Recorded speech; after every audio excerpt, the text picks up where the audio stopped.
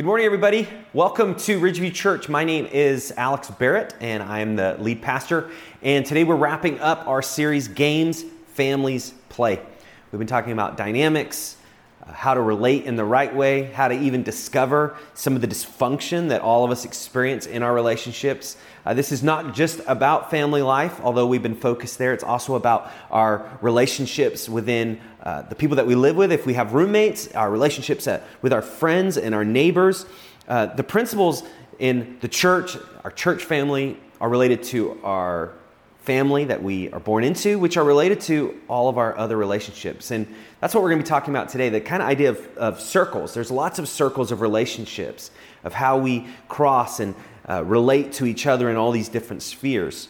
Along the way, though, in these circles, we can kind of play the wrong roles, and we talked about that a little bit last week. But these circles, the relationships that we have, the way that we have boundaries and the way that we relate and treat each other, all of these really impact our life. And so in this series, we're talking about kind of pulling back the curtain of why we do the things that we do in our relationships. And we're calling them games because sometimes they're just games that aren't helpful. They're hurtful, and they really do impact the quality of our life. They impact our relationship with God. And so we're looking at, okay, God, we need your help. We need your guidance. How do we move forward? And so we've been looking at literal games each week. We've been taking a look at Clue and charades. And today I want to focus on the game of life. This game is an interesting game. We actually own this game as a family, and we have played this many times. And the goal of family life is to kind of move forward and progress and get a job, and you get a career, and you choose like, okay, this career takes you this way, this career takes you this way based on the amount of money you have, the number of kids you can get, and then you kind of get around the board, and then you enjoy retirement, you have your house, and you pay a certain amount of money to achieve it. And then the game's over.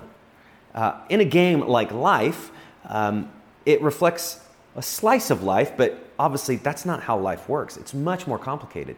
There's many more twists and turns and obstacles and problems. Why? Because we're dealing with each other and humans and the problems that we all have within us. And so today we're going to talk about how do we deal with that hard stuff, and then look to the scriptures again for God's help. Based on what we see, based on what we've experienced, how do we look to God's word to guide us forward? And that is the basis of everything we should do in life if you're a Christ follower.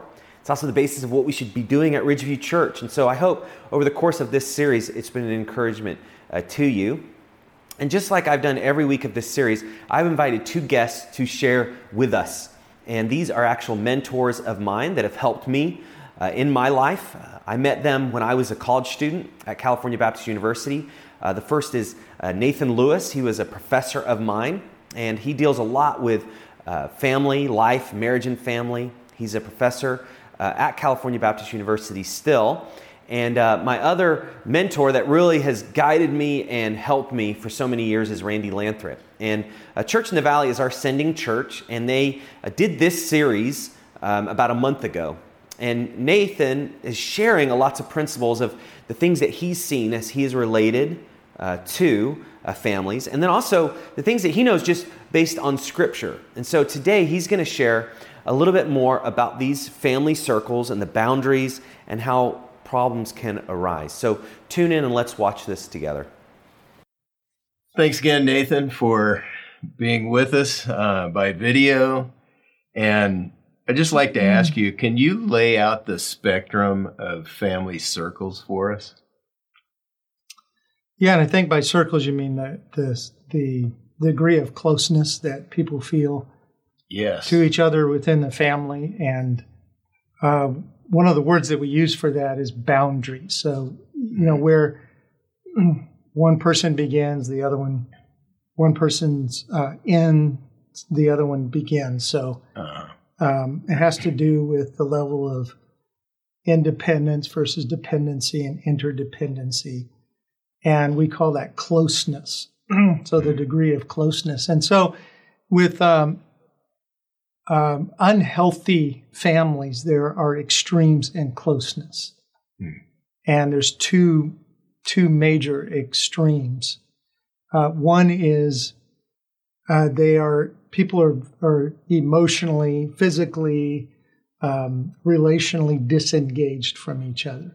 So there are families that are like that, and they have little closeness.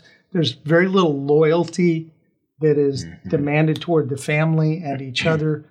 A very high degree of independence of each of the members. But the other extreme is just the opposite, and that is enmeshed. And it is what it sounds like. They're just meshed. Yeah. So it's hard to know where one person ends, the other one begins. There's very, very high degree of closeness. Very high loyalty is demanded toward the family and each other.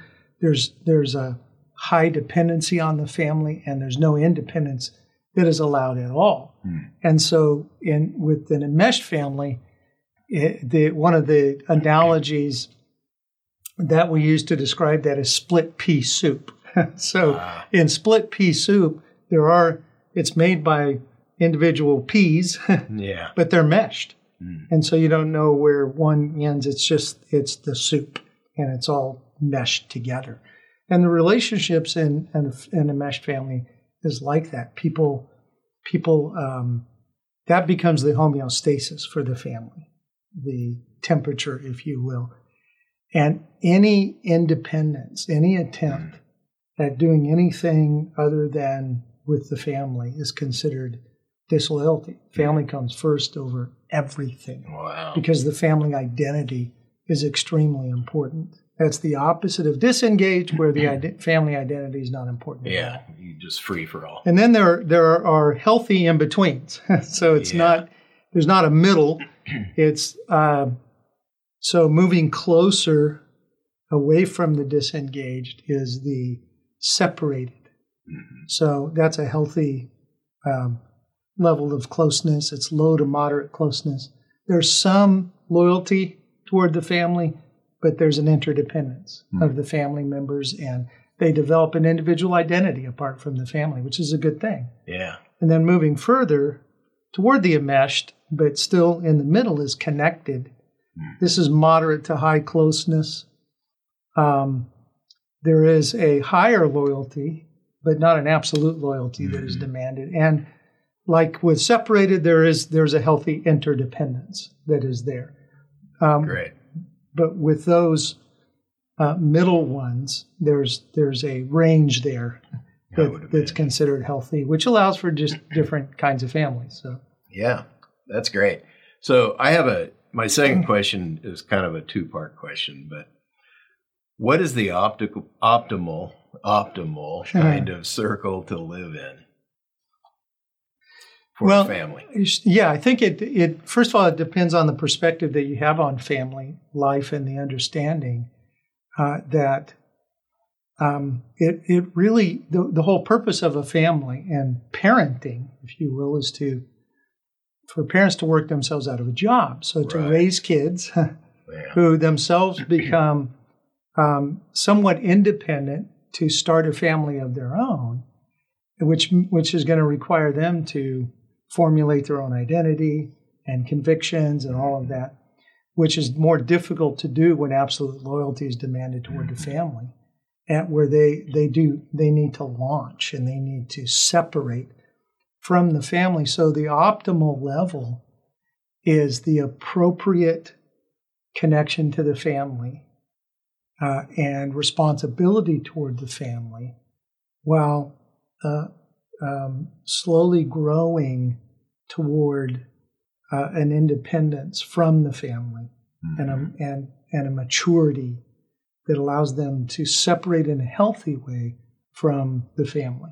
Yeah. Does that make sense? Yes. Okay. Perfect sense. So not independent, not highly independent, not high dependent, but you're somewhere in between. Yes. Appropriately in between. So here's my next question. How does the optimal kind of circle that families live within bless the kids in it, help them develop and grow in responsibility? Well, it really has to do with their identity, and their identity being their own, if you will, as particularly in relationship to God. where they need to transfer their loyalties from the family to God. And that allows them to grow, but also they need to understand that they have a responsibility to the family while they are part of the family as a responsible member. So the parents allowing them to contribute to the family as they are growing older and can take on more responsibility, but at the same time, helping them grow to be adults, and with the expectation that they are going to separate from the family at some point, and that the parents need to be willing to let go. Yeah, even begin to let go early on in their teens. Yeah. So that it's not, letting go as soon as they leave. Yeah. But there is a shift in the relationship that the parents have toward the kids, where they it's gradually becoming more and more of an adult to adult relationship. Yeah. Now they'll always be the parents, but they are shifting that to relating to their kids as adults. Yeah. Who really don't answer to them anymore and don't owe an absolute loyalty to the family. That's really hard for some parents. Yeah. Actually. Yeah, that makes sense. So what is your advice for parents who want to create an appropriate level of connection in their family circle? Or closeness, I guess is what you're saying. Well, I think the first thing they have to do is realize that their role as parents really is to grow and mature their kids, not to keep them connected to the family. Yeah. So their identity, they're growing in identity, helping their kids grow in identity that's not their last name. It really is their relationship to God. And that they want their kids to want to stay connected to the family after they leave. Because the two extremes in closeness will result in adult kids that don't want to be connected to the family. If they're too enmeshed, they will try to break away from that and rebel. Yeah. If they are too disengaged, then there's no real attachment to the family. I'm not sure I'm answering your question, but no, I think that's helpful. So how does a parent create that kind of understanding, or where do they go to get help for this? Well, a couple things. One, it really depends on their relationship to God. So if their identity is in God rather than in the family, if their identity is in the family rather than in God, then they need that loyalty from the family members to keep reinforcing their identity and their significance. So first and foremost is their relationship to God and understanding what their stewardship is before God. The other thing is just to get help from friends and other members of the church who can really help them think that through, and they can help them get the right perspective on that and can direct them toward other sources that can help them begin to understand. Because if they come from one of those extremes in their own families, then they'll likely parent their family the same way. Yeah. And so they need some help in changing that mindset and changing their natural reflexes. So, yeah, that's good. So walk with God and get help from godly people along the way. That's great. So thank you so much, Nathan, for your input in this whole series. It's been a tremendous help, and I'm grateful for it. Good. Glad to help. Thanks. All right. Well, I hope that was a help to you. That was packed full. I know that was quite a few minutes, but that was packed full of very interesting, again, dynamics. And even the dysfunction, again, you can kind of see how these roles and these circles impact each other. But I just quickly want to summarize what Nathan shared because it's very helpful, and the spectrum of family circles. We have the disengaged, there's a little closeness, little loyalty, high independence. There's the separated, low to moderate closeness, some loyalty and interdependent. Then you have the connected, that's moderate to high closeness, high loyalty, interdependent. And then you have this enmeshed, very high closeness, very high loyalty, and high dependency. Now with that, you have this issue of these circles that each kind of have a different impact on each other. But the way that this plays out is in the area of responsibility. And the basic goal for parenting, for Christ followers, is to develop, kids that can handle life and handle their responsibilities and what they've been given in a way that pleases God. That's the role. How do we, as parents, grow in our responsibilities, as citizens, as roommates, as friends? We all have responsibilities. How do we handle that well? And then as we're training younger generation, how do we help them do the same thing? A responsibility is actually what develops us. A responsibility is what develops our kids. And God uses that as a tool to help us. As kids grow, if you're a parent, you really want them to grow in their kind of bearing of that responsibility. And so we're going to talk about a scripture that gives us a sense of how do we, with that area of responsibility and learning how to help and then how to allow the people that we're training to stand on their 2 feet, how do we kind of do what's right in each situation?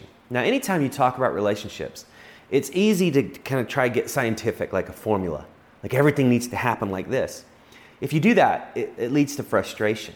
Why? Because we're unpredictable. Even if you have more of a type A personality, life isn't type A, right? Like all sorts of things can flow that you didn't see coming, you didn't plan for. And so in parenting and in our relationships as we relate to our extended family, I want you to think of this more in terms of this is an art. There's timing and procedure for conversations, for moments and opportunities as they arise. And the scripture, again, is our guide. But we need God's help, and how do we apply it in the situation, and what do we say and not say? So let's read the scripture, and then I kind of want to unpack what it means for us to do. Galatians 6, verses 1 through 5, it says, "Brothers, if someone is caught in a sin, you who are spiritual should restore him gently. But watch yourselves, or you also may be tempted. Carry each other's burdens, and in this way you will fulfill the law of Christ. If anyone thinks he is something when he is nothing, he deceives himself. Each one should test his own actions, then he can take pride in himself without comparing himself to somebody else. For each one should carry his own load." Now, as I read this passage, it can kind of seem like it contradicts itself. On one side, it's like bear each other's burdens, and then at the end, it's but carry your own load. It seems like it's double talk. Well, the issue is there's times as we're relating to people, whether it's our kids, extended family, roommates, friends, coworkers, where there's an opportunity for us to help. Where we want to take what we can of a burden off of people while they cannot bear that burden themselves. But then there's also a time where we can't take the burden because they do need to bear it. And so that's what this passage is talking about. We help until people can bear their responsibility again. The reason I bring this up is in family life, it's very easy, especially for parents and even grandparents, is you may want to take the burden off of your kids or those you're helping, no matter what age, and it's not helpful to them. Maybe there's a problem that they've gotten themselves into, and that problem is something they need to actually feel a little bit. There's a sense of like you learn. I know in my own life, I learn when I can see and feel the consequences of my decision. If there's never like that learning from pain, we tend to make the same decisions over again. And so part of this dynamic is learning that there are times where I try to rescue where maybe I shouldn't. Because if I rescue, I'm actually not helping them be responsible and learning to bear their own. Now, the other side can be true as well. There could be a sense of like we do need to help. Because the person just, they can't manage, they can't deal, they're crushed. And that won't help them either. So again, that's that art versus the science. And this passage speaks to that. So let's kind of unpack what these 5 verses speak to us. And that's what I encourage you to do. As you read a passage, it's easy to read it like a textbook, like I did the assignment, and is there a test, is there a quiz, and then you move on. But the scripture is a sense like you read it, like Galatians 6, 1 through 5. And then you want to go back and you want to kind of look at each section. And the sections there's chapters and there's verses. So that's what we're going to do this morning. Here's some principles for relating responsibly in family life. And we're going to look at each of those verses. Again, look at the focus is on responsibly. This idea of how do we handle our responsibilities well, no matter the role that we have. And how will that impact each person? So let's start. The first verse. Here's the principle. If they're caught in sin, restore them. This is just speaking to the dynamic of life and the problems that we have, and that's sin. All of us have it. All of us deal with the consequences of it. All of us choose it on a regular basis. That is, doing our own thing according to our own standard of morality. And most of the time, that's just disregarding God, His principles, and that's what the Scripture calls rebellion. We go our own way. Now, we don't think of ourselves as rebels a lot. You might, but for the most part, we just try to do what we're supposed to do. But sin has plagued us all. We're all rebels in the sight of God. The reason I bring that up is that impacts family life, right? The sin that we do or others do in our relationships, even outside of the home, sin impacts it. And so there's a sense of where people can get caught in sin. And that's what the Scriptures say. It says, if someone is caught in a sin, we're supposed to help them. Now, the word caught in the Greek literally means to learn something by surprise. There's a sense of like life can hit us and we make a choice and it was not the right choice. Or we were supposed to be responsible and we ran from our responsibility. Maybe we were lazy. Maybe we just ignored it and that's costing us. It's like, oh, that cost me. I didn't see that coming. That can happen to all of us. But the passage also says not only should we help those caught that are surprised, but we should restore them gently. Now, the word restore there in the Greek, that's the New Testament, what it's written in. It's the word for setting the bones or for mending fishing nets. So there's just, again, the sense of like all of us make decisions that we regret. We maybe say something we shouldn't have and we do something that we knew was wrong and we moved forward anyways. Or we didn't quite even understand the implications of a choice that we made, and it just starts to blow up around us.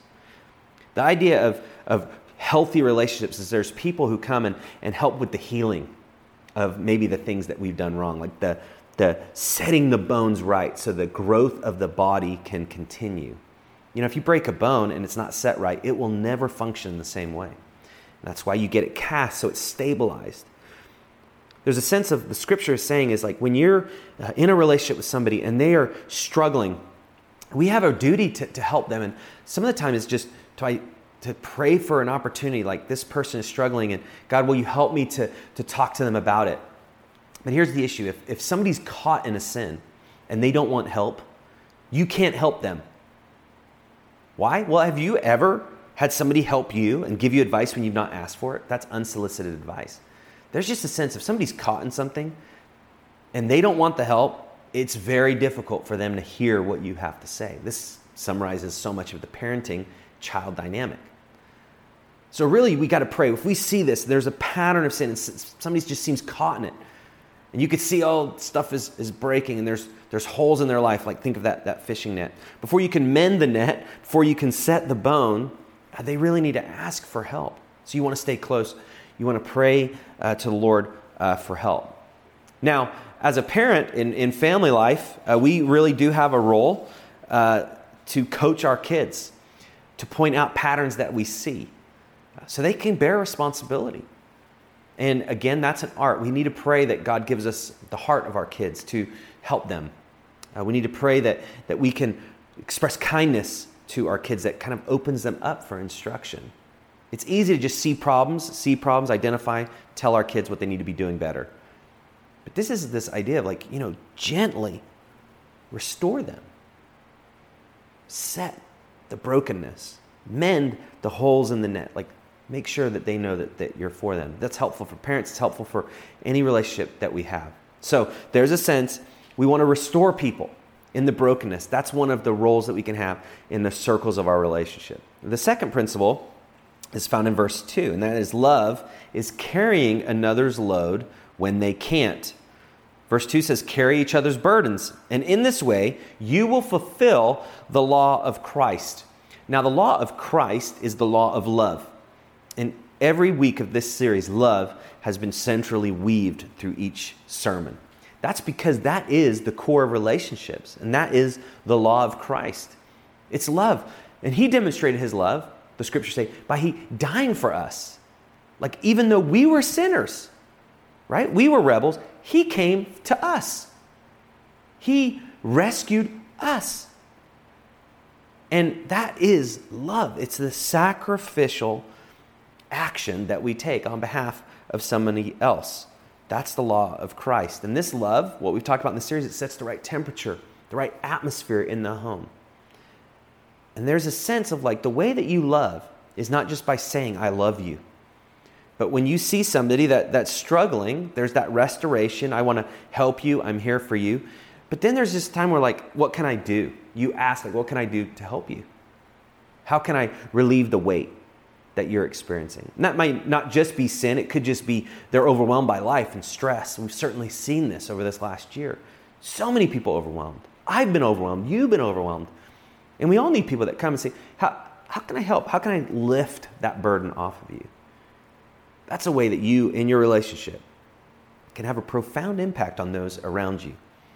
The third, so as you help people and carry their load, the third principle is really helpful, and it's this. Choose humility as you carry it. So you're carrying somebody else's load for a while, like a burden. Could be a responsibility. You're stepping in to help. And the scriptures say, if anyone thinks he is something when he is nothing, he deceives himself. This is a crucial dynamic in relationships. It's the sense of we do things a lot, and no one can really know, but we know our motives. The scripture's speaking of motive here. That is, why are you helping? Are you doing that so you are getting the attention, or you will get the praise, or people will notice you? Again, we don't say this. But all this stuff is happening beneath the surface of our heart. So the scripture, it cuts right to the heart. Check your motives. Ask yourself the question, am I doing this in a way to help this person? Or is this about me? We can get very backwards in our approach. So choose humility as you help, as you carry the burdens of others. Fourth, don't compare as you help. Comparison shows up in any relationship. And this is why the scripture says in verse 4, each one should test his own actions. Again, that's speaking to the motive. The way that you do that is you just check your genuineness. You have to examine, you have to ask yourself questions. You may even get help from others, like where you can ask, when I'm doing this, I'm not quite sure. Like there's a mixed bag. I don't really know my motivation. Can you help me see? And they can ask questions. They can maybe draw some of that out. And so you just ask yourself the question, maybe get feedback. But the idea is, okay, it's easy as I'm carrying this burden. Maybe I'm not thinking I'm, greater than the other people, but it's really easy. And this happens in family life as well. I'm the one that always is doing all the work. This can happen in marriage. This can happen in parenting. This can happen in the workplace. The sense of like, I'm carrying the load of so many other people. Why is that person not carrying their load? And why is that person not carrying the load? Now, some of that is right. Again, there's that balance. Each person needs to carry its own load. We'll get to that in a moment. But once you get into comparison, that restoration and that love, it just evaporates. Because now the motives are all twisted up. And we all have to keep those in check. We can have a noble motive, and then 30 seconds later, we can get into comparison. Or we can get into pride. So we always have to check our heart. So I'm thankful the scripture says that. And then finally, here it is. The goal is to be responsible for yourself. And the scripture says, each should carry his own load. Here's what's so interesting. If you're taking the burdens of other people, there may be a season you need to do that. But as you take the burdens of other people, have you ever helped somebody else and then realized that you've not handled your own responsibilities? I've seen that in my own life. It's easy for me to look, how can I help this person? How can I help? And then I come home and I'm like, oh man, when was the last time I did yard work? When was the last time I really sat with my finances and talked with Samantha, my wife, and we did the hard work of how do we be faithful with what God's given us? And, as a leader of the church, this is true for me just like it's true for you. It's so easy. We can focus externally on all these other people, what they need to do and how we can help. And sometimes we just neglect our own responsibilities. And so if you feel that in your life, like these things are beginning to unravel, take a step back and say, am I carrying anyone's burdens that I shouldn't be? And then, am I carrying my own? Like, am I really having a strong grip on my responsibilities? Am I being faithful? That's actually a great question to ask. Now, for parents, I want to speak specifically to you, especially for parents of younger kids. Now, when you get older, this circle of relationship, as your kids get older, you now have to shift from this, like, I'm training you and I'm guiding you and I'm parenting you, to really, I'm coaching you as you ask for it. And I'm cheering you on and I'm praying for you, but it's a lot more hands off. If not, then you're probably getting into a little bit more of that enmeshed, and you're still trying to parent adult kids. That's very dangerous. One, for you, because you're carrying a burden you shouldn't, and it's very dangerous for them because they're not carrying a burden they should. And that dynamic appears again and again. But if you're a parent of younger kids, your goal is to train them to carry their own load. Now, it has to be age appropriate. But I remember at an early age, I kept thinking, with my boys especially, they need to be strong. They need to be strong young men.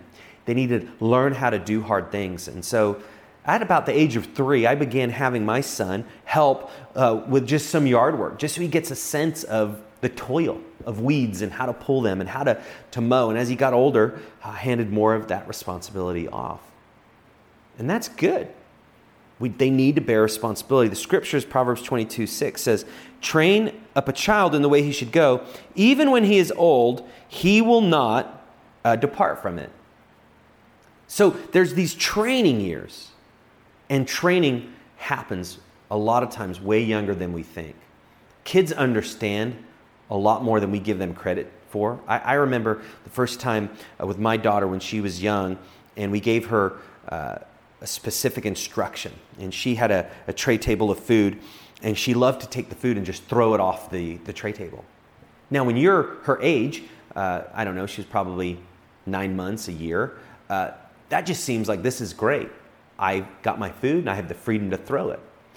But if somebody prepares you that food, and the people responsible for keeping the house somewhat clean, that actually, there's now, like, you could see the rub in the relationship. And so I was thinking, does she understand? And I was kind of questioning myself. And I just said, Katie, you don't throw the food off the tray. And she, just held the food out, looked at me, and just dropped it. And at that moment, I thought, she knows exactly what she's doing. It was kind of like a showdown. Like, really? I'm going to do this. And then as a parent, well, what do I do now? But there's a sense of, like, those training years from a very young age. They need to learn boundaries. They need to learn how to obey quickly. They need to learn what it means to be kind, how to clear up relationships when they're not. They need to learn how to respect authority, all of these things. And that's why we do parenting workshops and things to help you with that. But that training, notice, the training happens at a young age, and then it continues on. But the training doesn't continue on with the parent training their kids. It continues on within your children. So the more you train at a younger age, and the more you model, and you example, and you do what's right, and they're paying attention, they're watching what you do, not just what you say, your parenting and that training goes on for the rest of their life. And what God does is He uses that. He uses parents to shape children. That's the goal. We're to raise them, train them up. Why? So they don't depart from it. So they learn to relate to God. They trust God. And they learn that within this loving atmosphere of the family. And then as they face a college professor that says there is no God and God's not real, they have a sense, actually, He is real. Because when I was in 5th grade, I saw God come through in my family because we needed His help with an emergency. And we prayed, and God answered. And the way that they knew that is because the family talked about the emergency. The family talked about, we need to ask God for help. And then they saw Him come through. I don't know if you knew this, but 2/3 of Christians who grew up in a Bible-believing church, they go to college. And by the end of their freshman year, 2/3 are no longer identified as Christians. They walk away. this is huge. The church is losing young adults. And I believe it's happening because of the training that's happening at the younger age. So this is so important. Now, in the game of life, right, the goal is to retire, to get the home, to get the resources. But actually, in the real game of life, it is at an older age, you still fear God. You still do what's right. You love people. You make your life about what God wants. That's the real result and objective of life. Proverbs 29:17, it says, discipline your children, and they will give you peace. They will bring you the delights you desire. There's this training ground like I've been talking about. And notice the discipline. That's correction. It's really like to rebuke. Like you're teaching them this is the right way and this is the wrong way. I'm not going to let you just feel your way out of it. I'm going to be clear. I want you to make Jesus happy. You have to do what's right. And then notice, in the end, they will give you peace. I think some of the most just tumultuous relationships and the people that struggle the most are parents whose kids have just gone off and made terrible decisions. And that can happen to any of us. But there's a sense of like, God, help us in the circle to help our kids to bear the responsibility, to be faithful what they've been given. Help us to discipline and train. And God, more than anything, help us to model. One of my mentors says, speaking of kind of the husband and wife teaming, he says, most kids believe what their moms believe. And you see that. It's like you talk to people. I meet adults all the time, and I ask them about their religious background. And it's always like, yeah, my mom taught me this. My mom took us to this church, or my mom helped us in this area. And they're struggling in their life. Because most kids believe what their moms believe, but guess what? Most kids do what their dads do. That makes sense. The father is actually given the role as the leader of the family. So what kids are doing is like, where is dad leading us? And where he's leading us, that's what I'm going to do. Do you know how many times those circles of relationships impact? It's like the sense of like just kids just end up on the same path. And it's not just maybe the man or the woman, but there's a sense of like it makes a difference how you parent. And the promise is if you instruct in the ways of God and you get help when you need it and you reach out and you ask questions and you keep working on growing yourself, that's what this church is all about. We want to help you grow. Then your kids will actually live life in reality. If they learn to live life God's way, they'll be blessed. I want to close out with just a story from my own life. And my parents were not perfect by any means, and I was not perfect. I had my own phases of rebellion in my own life, and my parents prayed, and they continually helped and guided, and they really got me around church community in my life. And my life's different because of their investment. And they disciplined me, and they expected me to obey. And I knew what was at stake if I didn't. And so I so appreciate that. But as I was engaged to be married to my wife, Samantha, I remember having a conversation with my mom. And we were just dealing with some boundaries and the struggle I could tell that she was struggling with me. I was becoming kind of an independent man. I was graduating college, and I was going to be married. And she's trying to figure out of her role. And just getting some counsel, I decided to have a conversation with her. And I just said, Mom, I thank you for your investment in my life, and you and Dad, how you helped and guided and counseled me. You have done a great job. But your job as it has stood since I was born is now done. Now I am a responsible adult. I'm a man. And I want you to be involved in my life, but I now have to stand on my own 2 feet. I was feeling the pressure, just as a man, like, what am I supposed to do, and how am I supposed to make decisions? And I was getting advice from all sorts of different people, including my parents. And there was just a sense where it wasn't bad advice, but I needed to make decisions, not really as a boy anymore. Like, I was a man. And that conversation has greatly helped. And that's that idea of parents, like, your job is to be done, right? Like, that parenting and training, it finishes, and then it's over. In fact, a lot of times by the age of 10, there's stuff already set in our kids. So if you think about that, the first 10 years are crucial. It's like concrete that's just slowly drying over a decade. And so I want to encourage you. We've talked a lot in this series. You can re-listen to anything that you've missed on our podcast or our YouTube channel. But start with this sense of like, God, I want to keep growing. And I want to keep focused on this atmosphere of love. You may not know where to start. Reach out to us on your connection card. Let us know where you're stuck, where you need prayer, and we want to come alongside you. This isn't general. It can be very specific. And so we want to help any way that we can. So reach out. As I close out, here's some next steps. The first is just give yourself a test. That's what the scripture talks about. And the question is, are you helping for the right reasons or for what you are getting from it? And then another question, should you help them right now? That's a really good question. Is this something that I should take, this burden, this responsibility, or do they need to bear it?